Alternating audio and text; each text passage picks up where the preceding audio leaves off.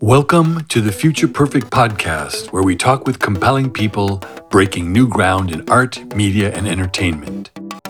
This podcast is produced by Future Perfect Studio, an extended reality studio creating immersive experiences for global audiences. Episodes are released every 2 weeks.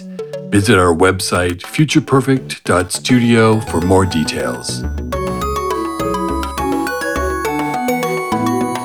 I'm Wayne Ashley, founder and creative director of Future Perfect. This week, we interview Auriea Harvey, a prolific artist producing simulations and sculptures that bridge both physical and digital spaces. Over the past decades, she has produced net art, online performances, video games, and sculptures that blend digital and handmade production. Harvey's work can be found in the collections of the Walker Art Center, San Francisco Museum of Modern Art, Contemporary Art Museum of Luxembourg, and Rhizome's Net Art Anthology. Her video games and VR projects have been exhibited in venues all over the world.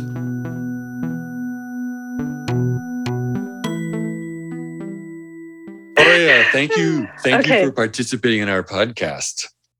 Glad to be here. You and I have such a long overlapping history going back to the mid-90s with the emergence of net art. I was extremely inspired by your work, which was so personal and tactile, specifically your online journals composed of these sumptuous collages, poetry, photography, drawing, painting, and 3D sculptural elements.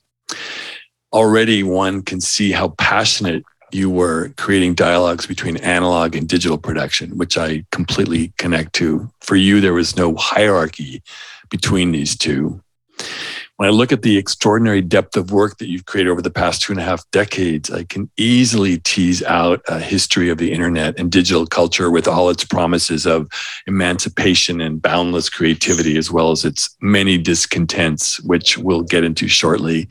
But first, I want to go back to the beginnings of your practice. You studied sculpture at Parsons School of Design before learning web design, and then founded the game studio Tale of Tales. How did you make that leap from sculpture to net art? Oh, wow. I would say that I not only studied sculpture, but I also studied design to a certain extent, although I was a bit of an autodidact at it for a long time. Meaning that my main skill was computers in addition to sculpture. So the fact that I was so passionate about computers really led me directly into this confrontation. Love of computers and lack of space, being a young person in New York City in the early 90s. And when I found the internet, it immediately struck me that everything I could do online was a sculpture. You know, it was a time of this like broadening, of these definitions of what a sculpture could be. You know, it's like there were people who were like, is video sculpture? Is installation sculpture? It seems obvious now, but at the time it was very much a question. And so I looked at the internet and said, is the internet sculpture? and so to me, this became like a kind of a seeking, for the ways in which the internet was sculpture. And in some ways that sculpture was social. In some ways that sculpture was, it was this multimedia interactive, landscape that was totally unexplored. And that was really interesting for me. So for our audiences who may not know very much about net art, can you say a little bit about what that was as a field of artistic production? Did you identify with that word, net art? Yes and no. For me, net art was primarily something that was going on in Europe, based around like web mailing lists at the time, like NetTime and Syndicate and other ones that are lost to the sands of time. But this was something that was primarily, people trying to communicate about ways to create artwork, networked artwork, but it was very much in a lot of ways, like primarily, in my opinion, it was about this conversation about technology, about the internet, about, which was not exactly what I wanted to do and not something that I even made. I joined the arts collective, hell.com, I don't remember what year, but probably mid 90s, sometime 96, possibly.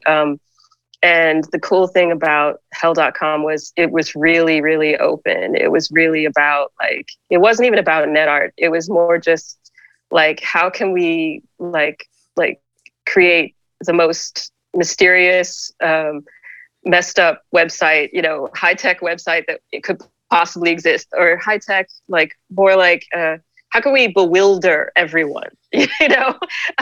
And Yes. so that's where I hooked up with Michael Samin, and we started Intricate Super, which was our website, and that was never what we would never have called that net art at the time. I mean, retrospectively, definitely, I would say that's what it was. But at the time, for us, it was really everything. It was a place where we got work designing websites for other people, as designers.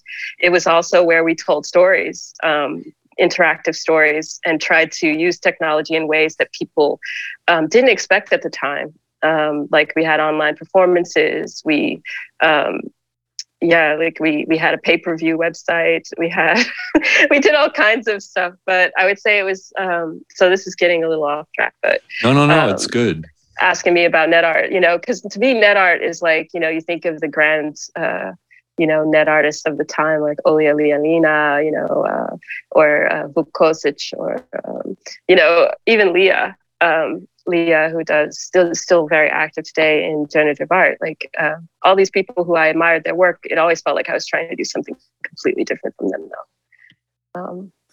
Yeah. And I can describe what that is, but no, that's good, because out of this, you started doing online performance, which you just brought up. And I want to talk to you about, because that's is like back in 1999, when we brought you to Brooklyn Academy of Music to perform. I think it was it Skin on Skin?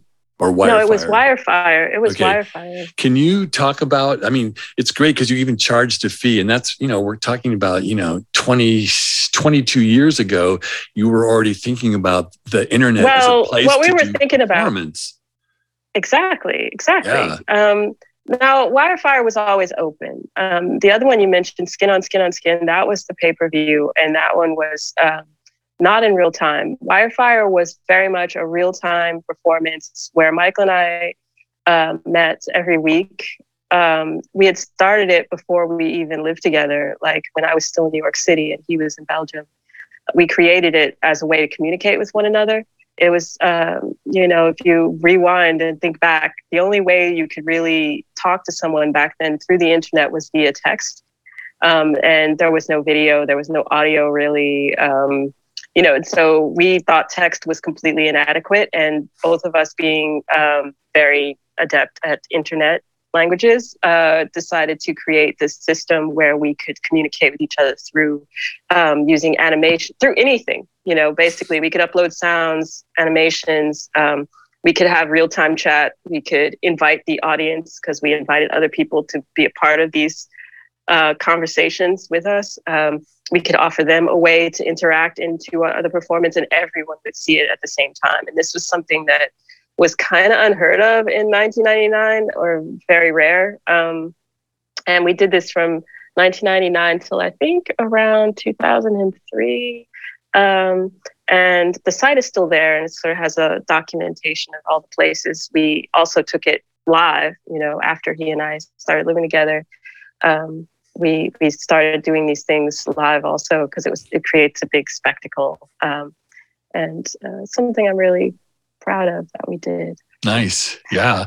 So with the emergence of what has been called Web 2.0, you stopped making absolutely work. What happened? What was it? What happened with Web 2.0 that you felt that you needed to move on? Well, the beauty of the early web, you know, as many Web 1.0 people will say, was that it was this very big time of innocence. And I would say that with this, it started with blogging. That was the beginning of the end. That was like the end of it all for me, because I felt like it was taking away, because it felt like it was taking away the power of computing from people. It wasn't people, it did open it up to a different subset of people, but I felt that those people should learn how to program HTML. I felt like this was like very empowering, and that I could see that this was the slow, like eating away at people's ability to see the computer for what it was, which was a box of tricks. Like, and you could pull out any of those and use them in any number of ways. And slowly over the years, indeed, you've seen the closing down, to the point where now websites are white. They have a hamburger menu on the side. There's expected to be like good navigation. I'm making air quotes. It's like, whereas we were all about crashing the browser and making people think, of course, there were bad actors who took advantage of a lot of the freedom that the web had to offer. But it seems to me like there were better solutions than Web 2.0 turned out to be. Things became much more templatized as well. Yeah, templatized. People are basically ignorant about what they can do with their computers now, because it's not about computers, it's about phones. It's not about computers, it's about using services. It's about subscriptions. It's not about building anything, and so it's, only a few people still do this activity, and even that is made more and more complicated. We'll talk about this more maybe, but made more complicated through the way that corporations have controlled the computing environment and the internet and our interactions on it. And anyway, back then I could see that coming, let's say, and I was like, no, we're out of here. Let's do something else. We're out of here. Because, we're out of here. We're out of here. Does that something else does that something else lead you into gaming? Yeah, exactly. Okay, I want to read something. Sure. From a manifesto you wrote with Michael. Yeah. Now this is like 16 years ago, but I just want to read this, and I think this will form a kind of way for you to discuss about this whole new transformation into working with gaming. This is from Gaming Realities: The Challenge of Digital Culture. So this is what you wrote. Real-time 3D is the most remarkable new creative technology since oil on canvas. It is much too important to be wasted on computer games alone. This manifesto is a call to arms for creative people, including but not limited to video game designers and fine artists, to embrace this new medium and start realizing its enormous potential, as well as a set of guidelines that express our own ideas and ideals about using the technology. It is much too important to remain in the hands of toy makers and propaganda machines. We need to rip the technology out of their greedy claws and put them to shame by producing the most stunning art to grace this planet so far. And claim the name game for what we do, even if it is inappropriate. Love hearing that. But then I want to ask, what did you want to accomplish with this manifesto? And then talk about that. And then, because this goes right into why suddenly gaming became this like really incredible arena for you to explore and experiment. What do we want to accomplish? Well, we really saw video games as an interactive art form that it was, but this was 2002, 2003. And so video games didn't know that yet, but we just looked at it. We were like, this is interactive. This is art. People spend hours, 20 hours, like playing a video game. Like you can't get that with a painting, or a performance. Or exactly nothing, This is incredible commitment. I guess opera. And dedication to attending to something, especially in this kind of, attention economy.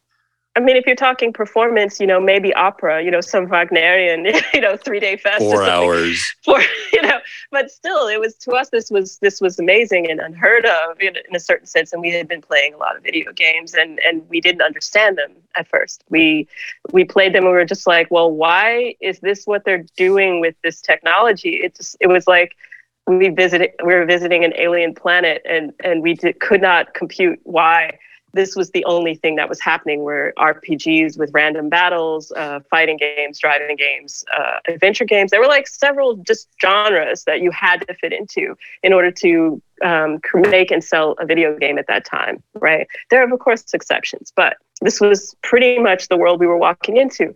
So when we gave that manifesto, which is called the Real-Time Art Manifesto, we really thought that the most remarkable thing here was that you were making something that was like the internet in a way. It was real-time communication. It was a, action, reaction, response.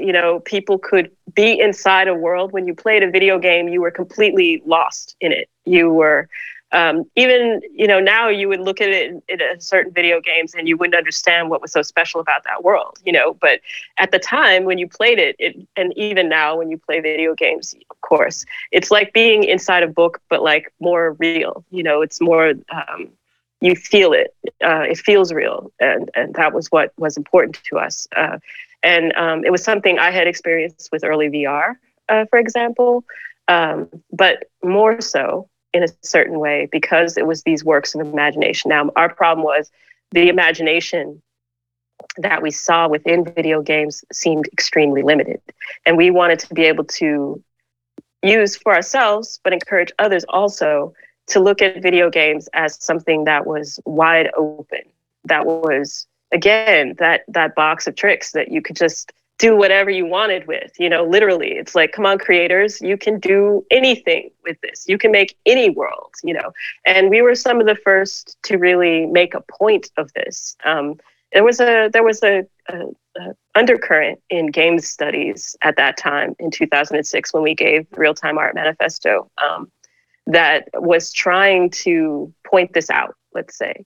But there were very few examples. And so we really devoted ourselves to creating that example and encouraging other people to change their thinking around video games. And we threw in that last part, even if the word game is inappropriate, because people were eager for us to name this, to change. There was a big discourse at the time around what is a game, and we thought that was the most boring shit ever.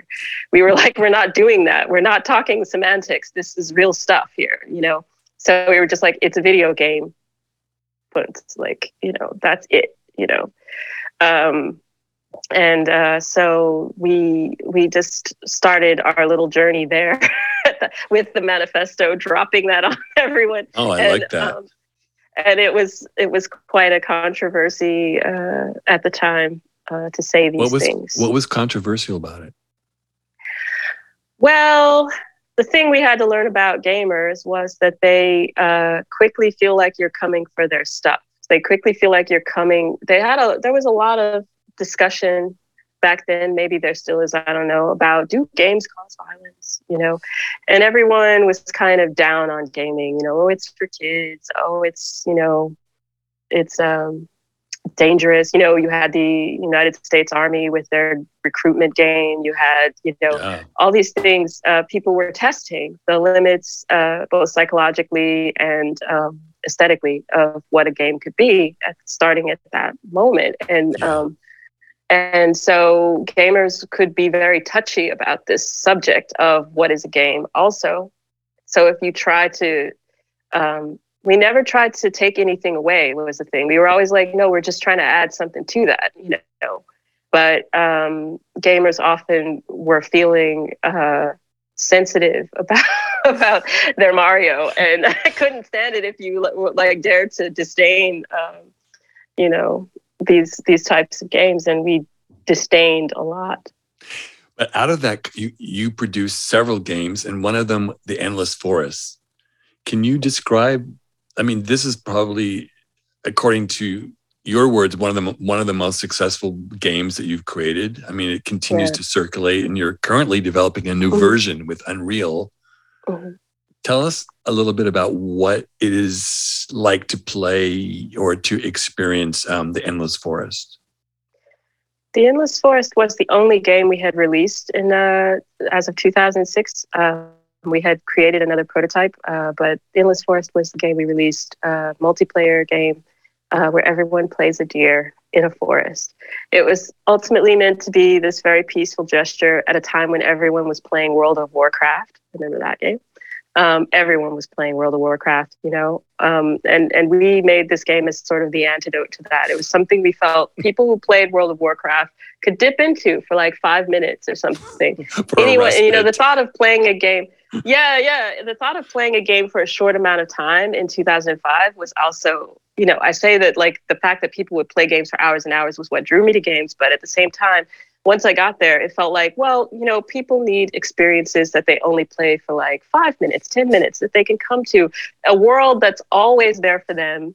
But they go there and it's not about killing. It's not about points. It's not about gaining anything. It's just about being there and feeling it. And so when you're in the endless forest, you're there and you feel like an animal. You feel like a deer running through a forest, and it's very joyful and it's funny. And you run into other animals in the forest, and those are all people playing the game. And you sort of have to make up a language because there's no chat in the game. And that was the big innovation, was that you couldn't talk to each other. You could only make noises or sort of dance but you find things in the forest. You play together in the forest, whatever you want. That was the other thing, was there were no rules. So you had to sort of make up their own rules about the world. They make up their own stories. There were songs written about the endless forest, tons of stories, artworks created about the endless forest. Wow. People made friends in the forest. People died and had memorials in the forest, like any other multiplayer game, except for this one was a very specific fantasy about nature and utopia, I suppose. And it was our hope that people would take all this beauty and feeling of joy and and take that out into the real world and in their interactions with other people, and understand that you don't really have to understand each other exactly to understand each other. So it was. This was the goal, and I think it was very successful because people are still playing it, and it's always been free. And we've kept it that way all through the ideas of monetization and because for us it was kind of like don't break something that isn't broken, like let people enjoy something, which is again that anti-web 2.0 thinking, Yeah. So yeah. You're going to relaunch this as a new version, updated version. When is that coming out? The beta is out already, and we don't know when it'll be fixed because it's one of those done when it's done kind of things, since we're sort of doing this in our as a side thing. We decided to remake it, and it wasn't necessary exactly. We're just worried about it eventually, the technology failing on us. So we wanted to make sure we had found a way to make the Endless Forest truly endless. We just remake it. And you're remaking it in Unreal Engine? Yeah, in Unreal Engine. How's that been for you? I haven't had much to do with it, actually. It's all Michael. He's the man. He's rebuilt the whole thing. It's an exact replica of what was there before, only in Unreal. So it offers us more opportunities because we used to do Wirefire, which we talked about earlier. We created a system in the Endless Forest called a Biogenesis, which also is a live, real-time performance engine that's in the game. And previously, in the past, we used to have parties in the forest all the time, where we would invite people to come, and Michael and I would swoop into the game as these special characters, the twin gods, and we would make things happen in the forest that normally don't happen, like lightning, big storms of flowers, all kinds of strange things would happen during these performances, and we would like to do that again. So now that it's being rebuilt in Unreal, something that's a little more performant, we can make that happen again. Nice. Yeah. So, question about the manifesto. Looking back at this manifesto, what would you change? Does it still resonate with you? Oh, it still totally resonates with me. We've actually been asked a couple of times to revisit it. Once, maybe 5 or 6 years ago, around the show at the Victoria and Albert Museum. I don't remember how many years ago that was. Yeah. but so it's in the catalog of that show, which was called Video Games. Video games. Oh, create, play, something else. I forget now. We'll add the title later. Sure, we can do that. Create, play, disrupt. That was it. And so we did revisit it, the manifesto then. And we've been asked again recently for another show to revisit this. I actually, in spite of all the ways we might add to it or take away from it, I actually think it's perfect the way it is. And it still says a lot of, I mean, it is a product of its time, which was 2006. So I like that it's this artifact from that time. And there's nothing I really want to change about it. I mean, I don't disagree. Yeah. I still don't disagree. With all this excitement then about video games and its artistic and social possibilities, you stopped making video games. Why did you stop making video games? I stopped making video games because I felt that we had said all that we had to say through the format of the commercial video game that is sold through an online store, people download and play on a PC. For me, the part of the manifesto that I never let go of, that I felt was the key to that whole manifesto, is the real-time part. That real-time art. Like, to me, the internet, when I was making websites, that was the important thing. It was real time. People were there, all connected to the same page. At the same time, we made several works that were just visualizing this fact. Now we take it for granted that when you're on Twitter, everybody's sitting there on Twitter, But back then it was very special to say, look, there's someone else here on this page, And so that real time aspect was something we took from games, this notion that things are being executed, 60 frames a second or whatever. And it's like this real time moment. Even if someone else isn't there with you, you are there with the virtual creature, and that virtual creature is reacting to you in real time. So I stopped making video games because in some ways also it felt like the world of gaming, of video games, was sort of getting in my head a little too much. And I couldn't... In what way? Yeah, in a very negative way, like because it was a business we were running, and I didn't feel like being a business person on one hand. On the other hand, dealing with the audience part became like a much more bigger task, and kind of, and sometimes a really unpleasant one.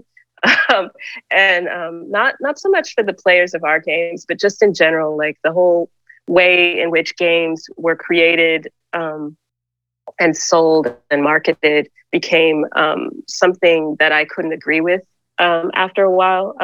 We made our last video game in 2015, a game called Sunset, which had a very strong political message that was in some ways over people's heads, and we knew it was going to be, but at the same time, it was also kind of like our final say, like the last thing we could say about video games was, we're going to try to make a game that's kind of normal on the one hand, being that it was just a first-person game played like other first-person games. But at the same time, how can we use this to get across this message by, a political message about the time that we live in, by talking about the past. It's a very complex game, and I think it ended up being so complex because we were somewhat, we knew what we were doing, but at last, in making a video game. For the longest time, we felt like we didn't know what we were doing, but we knew exactly how to make a game in a year, how to stay under budget, how to put together a team, how to market it, everything. And it just felt like, okay, this is complete. But then everything we wanted to say came out in a rush, in a sense came out like, this game is about this and this and this and this. It was like trying to put together a very intricate like puzzle and make it something that people could explore. And it just felt like, maybe this doesn't need to be a game for once. The first time, after all the years of people telling us, did that really need to be a game? It's like, yeah, it has to be a game. But then it suddenly felt like, does this really have to be a game? And so it just really felt like it was time to do something else. There was also trauma, right? There's a whole bunch of Yeah, trauma yeah. going on around There games. was a lot of stuff going on around games at that time, and a bit earlier. I'd say from 2013, there was a lot of controversy in indie gaming circles about people, because a lot of people were making video games. As I said, gamers can be really touchy about their stuff, and they felt like there was this influx of people making games that were about subjects that were very, very new to the world of video games. You had a lot of queer game makers making games about being queer. Hey, all of our games had female protagonists. That was still a very strange thing to do. Even 10 years after we started making video games, it was they're making games that were explicitly political or explicitly, even explicitly about nothing. Like the biggest shit fight the games industry ever saw was probably over walking simulators, games about being depressed or something. You know what I mean? And like, this is the atmosphere that really made me want to stop making games, because it's just like, I, who was believing and started making games because I felt they could be anything. Now that people were actually making games that were about anything, we're being attacked basically. By a certain subset of the gaming community, let's call it that. And it was just really, I found that toxic, and I wasn't having it. So again, I said, that's enough of that, but it had been 13 years, it's like, it was a beautiful career to have. And I was really, it took me places I never thought I would go, but at the same time, there were, getting older is interesting, and it felt like, there are things I want to do with my life that don't have anything to do with this. So why am I putting up with a toxic environment? Yes. And then you had this crisis where you well, I'd say earlier than even that, because like I said, we made the last game in 2015. Even as early as 2011, there was this aspect of trying to understand what is it about computers that had attracted me all those years. And I think I had hit a moment of complete and total burnout when I was trying to make certain ideas work within a computer, you might say. And I just couldn't even look at my computer for a while. All I could do was draw. It's like, and it was all about paper and charcoal and graphite and like very simple things. And that was all I could do. I sat in a chair and I read books on paper. But it was very, very real, and I just want everyone out there, know it. Like, burnout happens, and burnout is the real thing. And you can't even understand it until it happens to you, I guess. Someone who had been a complete and total computer geek my whole life, it just really hit me hard. Yeah. And then you have this really interesting kind of pivotal moment in Poland. Right. So that was I'm totally excited about, because in our conversations previously, you talk about the work of Polish director Tadeusz Kantor and this residency you had in 2017. Yeah, this was 2017. That sounded like this kind of really interesting re-engagement with the potential of computation, with VR. What was it about Tadeusz's work, Kantor's work, that moved you and re-inspired you? Well, at first it didn't, of course. It's like, so we had stopped, we'd left what we felt was a toxic environment, but that toxic environment was still in our heads, you might say. Like, we still didn't understand how to just be artists again and not be these people involved in this business, industry, games industry, So what we did was we accepted an offer, a very strange offer that we got from the Polish Ministry of Culture, which was to come to Poland and take part in this residency through the Tadeusz Kantor Foundation, where they were opening up his summer home to artists to come and live there and create work. And they sent us all of his videos of his performances, and we watched them, and I was completely shocked, open-mouthed, flabbergasted, because I was just like, what is this? It was so a whole other a whole other world, a whole other thing. And it took a while for me to really parse it. And I would love that. I loved the fact that it did something to my brain that my brain was not ready for. You know, even though these were performances that happened in the 90s, 80s, I don't know. You know, it was beautiful. 70s. Before 70s, Yes, like I don't know, yeah. help, you know. Yeah. But it was crazy. And it was really something that I couldn't deal with. So at first I rejected it and was just like, no, we can't do this. I don't know what this is, you know. But then the more we watched him perform and his other performers, and the way that he was interacting with them on stage was sort of an inspirational moment, a moment of us going, "What this is the same." You know, it's like he's directing this real, very real-time performance, you know, very much moving people, his actors around the stage, very much emotionally involved in every single line. You know, he is there on the stage, you know, and we felt that this could translate into VR. And in some ways, well, he was also dealing with inspired objects and mannequins Yeah. and materials, and not just humans, but the thing, yeah. The difference between the two was the thing that really did it for us, was that for him, there was no difference between a doll and an actor and a human actor. And that reminded us, okay, well, what is that in 3D? Like when you make a world, you know, what makes one thing alive and another thing not alive, you know? And it's, in a way, it's just all programming. So when in the piece we made, Krikotori, which we started at his summer home in the, you know, in the middle of the woods in outside Krakow in Poland, in this really creepy house. I mean, it wasn't just creepy; it was beautiful, but it was also, you know, he's got this giant chair outside, one of his works of art. It's a big chair, and it was just really an interesting way to make a difference between what we were doing before and what we were hoping to do now. VR was something we knew we wanted to experiment with as a way of getting out of our normal computing mode. Also, we liked the fact that when you put on the VR headset, you're really there. It's not so much about imagination, but about tangible facts, for lack of a better way of saying it. And so we wanted to make performances. We saw VR as something nobody's ever going to have the equipment at home, or very few people. So it's perfect for actually staging things. We wanted to create installations around our VR. We still do.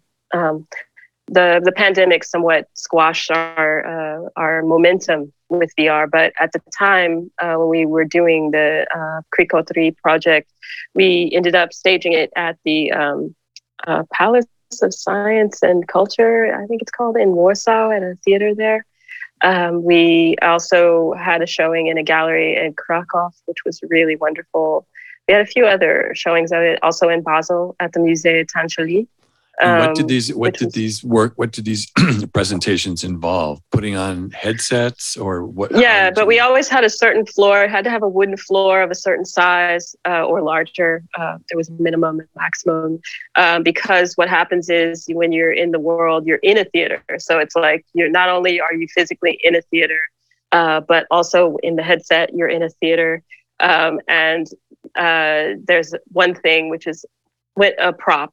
We had access to all of Cantor's props via the Krikoteca, the museum of his work. We were able to go through all the archives, see all the rehearsal footage, like everything. It was really amazing to see an artist. I guess his artistry touched me.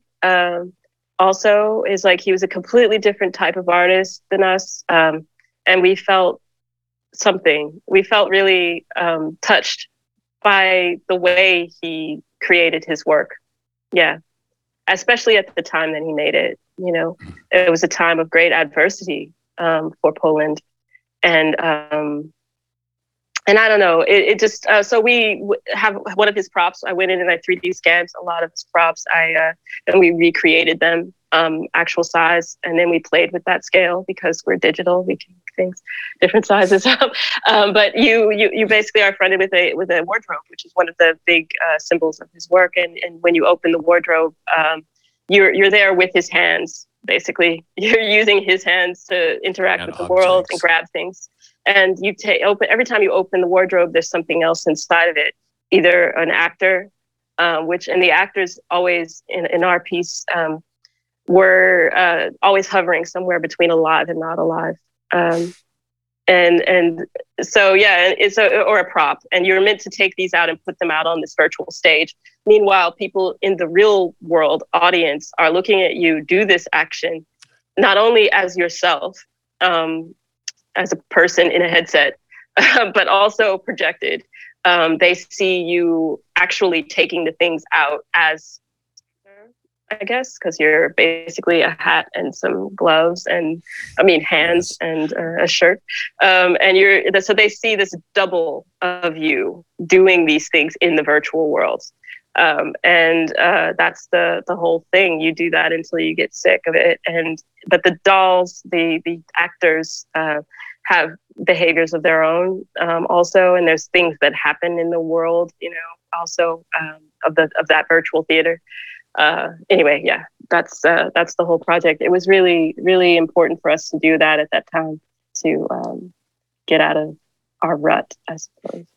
And now you're going to have 2 shows that are upcoming. One at the Momentary in Bentonville, Arkansas, which is an old cheese factory turned to a contemporary art space for visual and performing arts. And then a second show inside the online space called Feral Life. Feral File. I'm sorry, Feral File. Tell me what you're creating inside of these 2 different contexts and how they connect to each other. They don't connect to each other. Well, okay, they always connect to each other. Since we, during the pandemic, let me start it that way.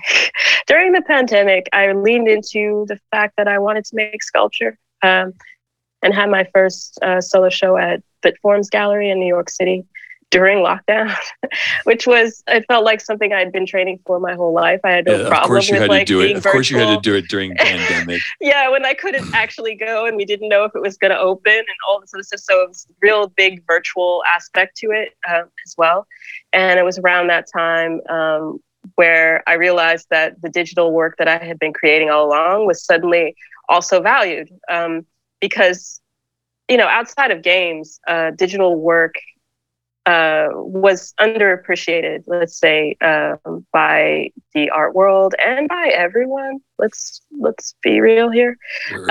And so it seemed like there was a moment during when my show opened where it seemed like a possibility was there to showcase, the fact that I had been making all these digital objects all along. 3D modeling has been my life, I guess, for the past, 20 years. And so to create sculptures that were not only physical sculptures, but also digital, because people could see these works virtually as AR sculptures. This was something I didn't know could be a thing. Actually, I don't know how else to put it, but I was really happy that it was. And so, and that was, of course, during this time when people started selling NFTs also. And so suddenly it became a moment where people wanted to collect these virtual sculptures as if they were real. And I felt that this was, finally, was basically my reaction to that. The thing about sculpture is, it touches back to, in some ways, a conclusion that I came to when I had the burnout in 2011, was that, sometimes things don't have to move. Sometimes things can be simply what they are. So what is the material that I'm working with really? I got very essential, as I said, at that time, but it's something that I kept with me when I stopped making video games. Was my material is polygons. This is a real material to me. This is a physical material. The idea that I can paint with material, the fact that I'm sculpting math, has been something magical to me. I'm looking at my old sketchbooks here next to me, and I'm often talking about the ways that, I have a sketchbook from 2000 and I don't know what this is, 6, 7, and another one that's from, just a couple of years ago. And both of them say the same thing. I've been saying the same thing my whole career about this notion of the digital and magic and illusion and feeling and and all this. And I feel that sculpture has always done that to me. Has always been this thing that maybe even if it doesn't move, in some ways, the context that moves around it makes the meaning of the work also. So anyway, get back to these two shows that are upcoming. I don't want to say too much about them. However, at the Momentary, I'm doing it will be the largest physical exhibition that I've held. And it is really about taking the space and making it into a space that has rules, an empty room, but suddenly because the sculptures are there are certain rules that must be adhered to. It's about borderlessness between the digital and the physical, very much. So there are going to be sculptures which float between these two realms, in some ways talking about the ambiguous quality that digital and physical have today, which is something that I feel like I'm always addressing in my sculpture, even when it's just about trying to make something beautiful. This beauty that can transcend, space, time, that real time element always comes back, so it's going to be completely virtual pieces and also physical objects. Ferophile, yeah, that's something else, because that is definitely, being that is an NFT show, it's but a well-respected space, I'll say. Ferophile is run by Casey Rees, one of those old school net artists, well, I wouldn't call him a net artist, but digital artist, someone I respect greatly. And he's managed to create a space that isn't just about being a marketplace, but it's about the exhibition, the idea of the online exhibition, which is something we all kind of became used to during the pandemic. But now that it's not that anymore, how can you even understand what an online show is? How can you create a venue for that? And for artists who take digital work seriously, it's not just, it's not just how do I put it? It's not just about the ugly JPEGs, but it's about the work, the actual work that a lot of us have been doing all along with digital media. How does Ferophile as a kind of space change the rules and the contours of an online exhibition? Oh, well, yeah. I mean, the beauty of it is that you really feel like you got to bring your A game. I got to say that, because the works there that have been shown there are by and large some of the best digital artworks that I feel like, there's a lot of negative that can be said about NFTs, but a positive that I've seen from it is that a lot of digital artists feel the need to make their best work again. It's like, I think this is something that was disappearing when it was just about posting for likes on Facebook or having a good Tumblr stream. It's like now it's like we have something that we can take seriously. There's something at stake. Yeah, something at stake, but something at stake and something to really be proud of also. A place that I think that this happens more and more now, that the work isn't as taken for granted. And so therefore you feel like this is a moment to really try and say something that is going to be seen by people and valued, let's say, which is, of course, all the usual caveats. It's not always like that, and I'm not always bitter about like the art world's approach to digital media, but sometimes. I think that the work that I'll be showing there is I'm leaning into my polygons again, and also it probably will be more taking it to that basic love of what a digital object is, its materiality. There'll possibly also be some motion in there, motion studies, perhaps. And then there's a live component. Into a motion capture. There's a live component to these. There's a streaming live component to. There can be. No, not to what I'm going to do. Not what I'm going to do. But this is always a possibility. That's what's going on there now. Nice. Yeah. This is great. This is, I like coming to this place of the NFTs, which of course there's a lot more to talk about. We can save that for another conversation because it opens up a whole other way of thinking about digital art, of circulating, of owning, of exhibiting, etc. Thank you for this. Oh, you're welcome. Yeah. It gives a good oversight, not only to your career, but also to a kind of historical moment that I can completely relate to. And I've also gone through similar phases that you kind of lay out. Thank you. Yeah, thank you so much. It's been great to know you all these years and to think back on what we have seen, right? Oh, yeah, absolutely. So thank you for having me on the podcast. Yeah, let's continue.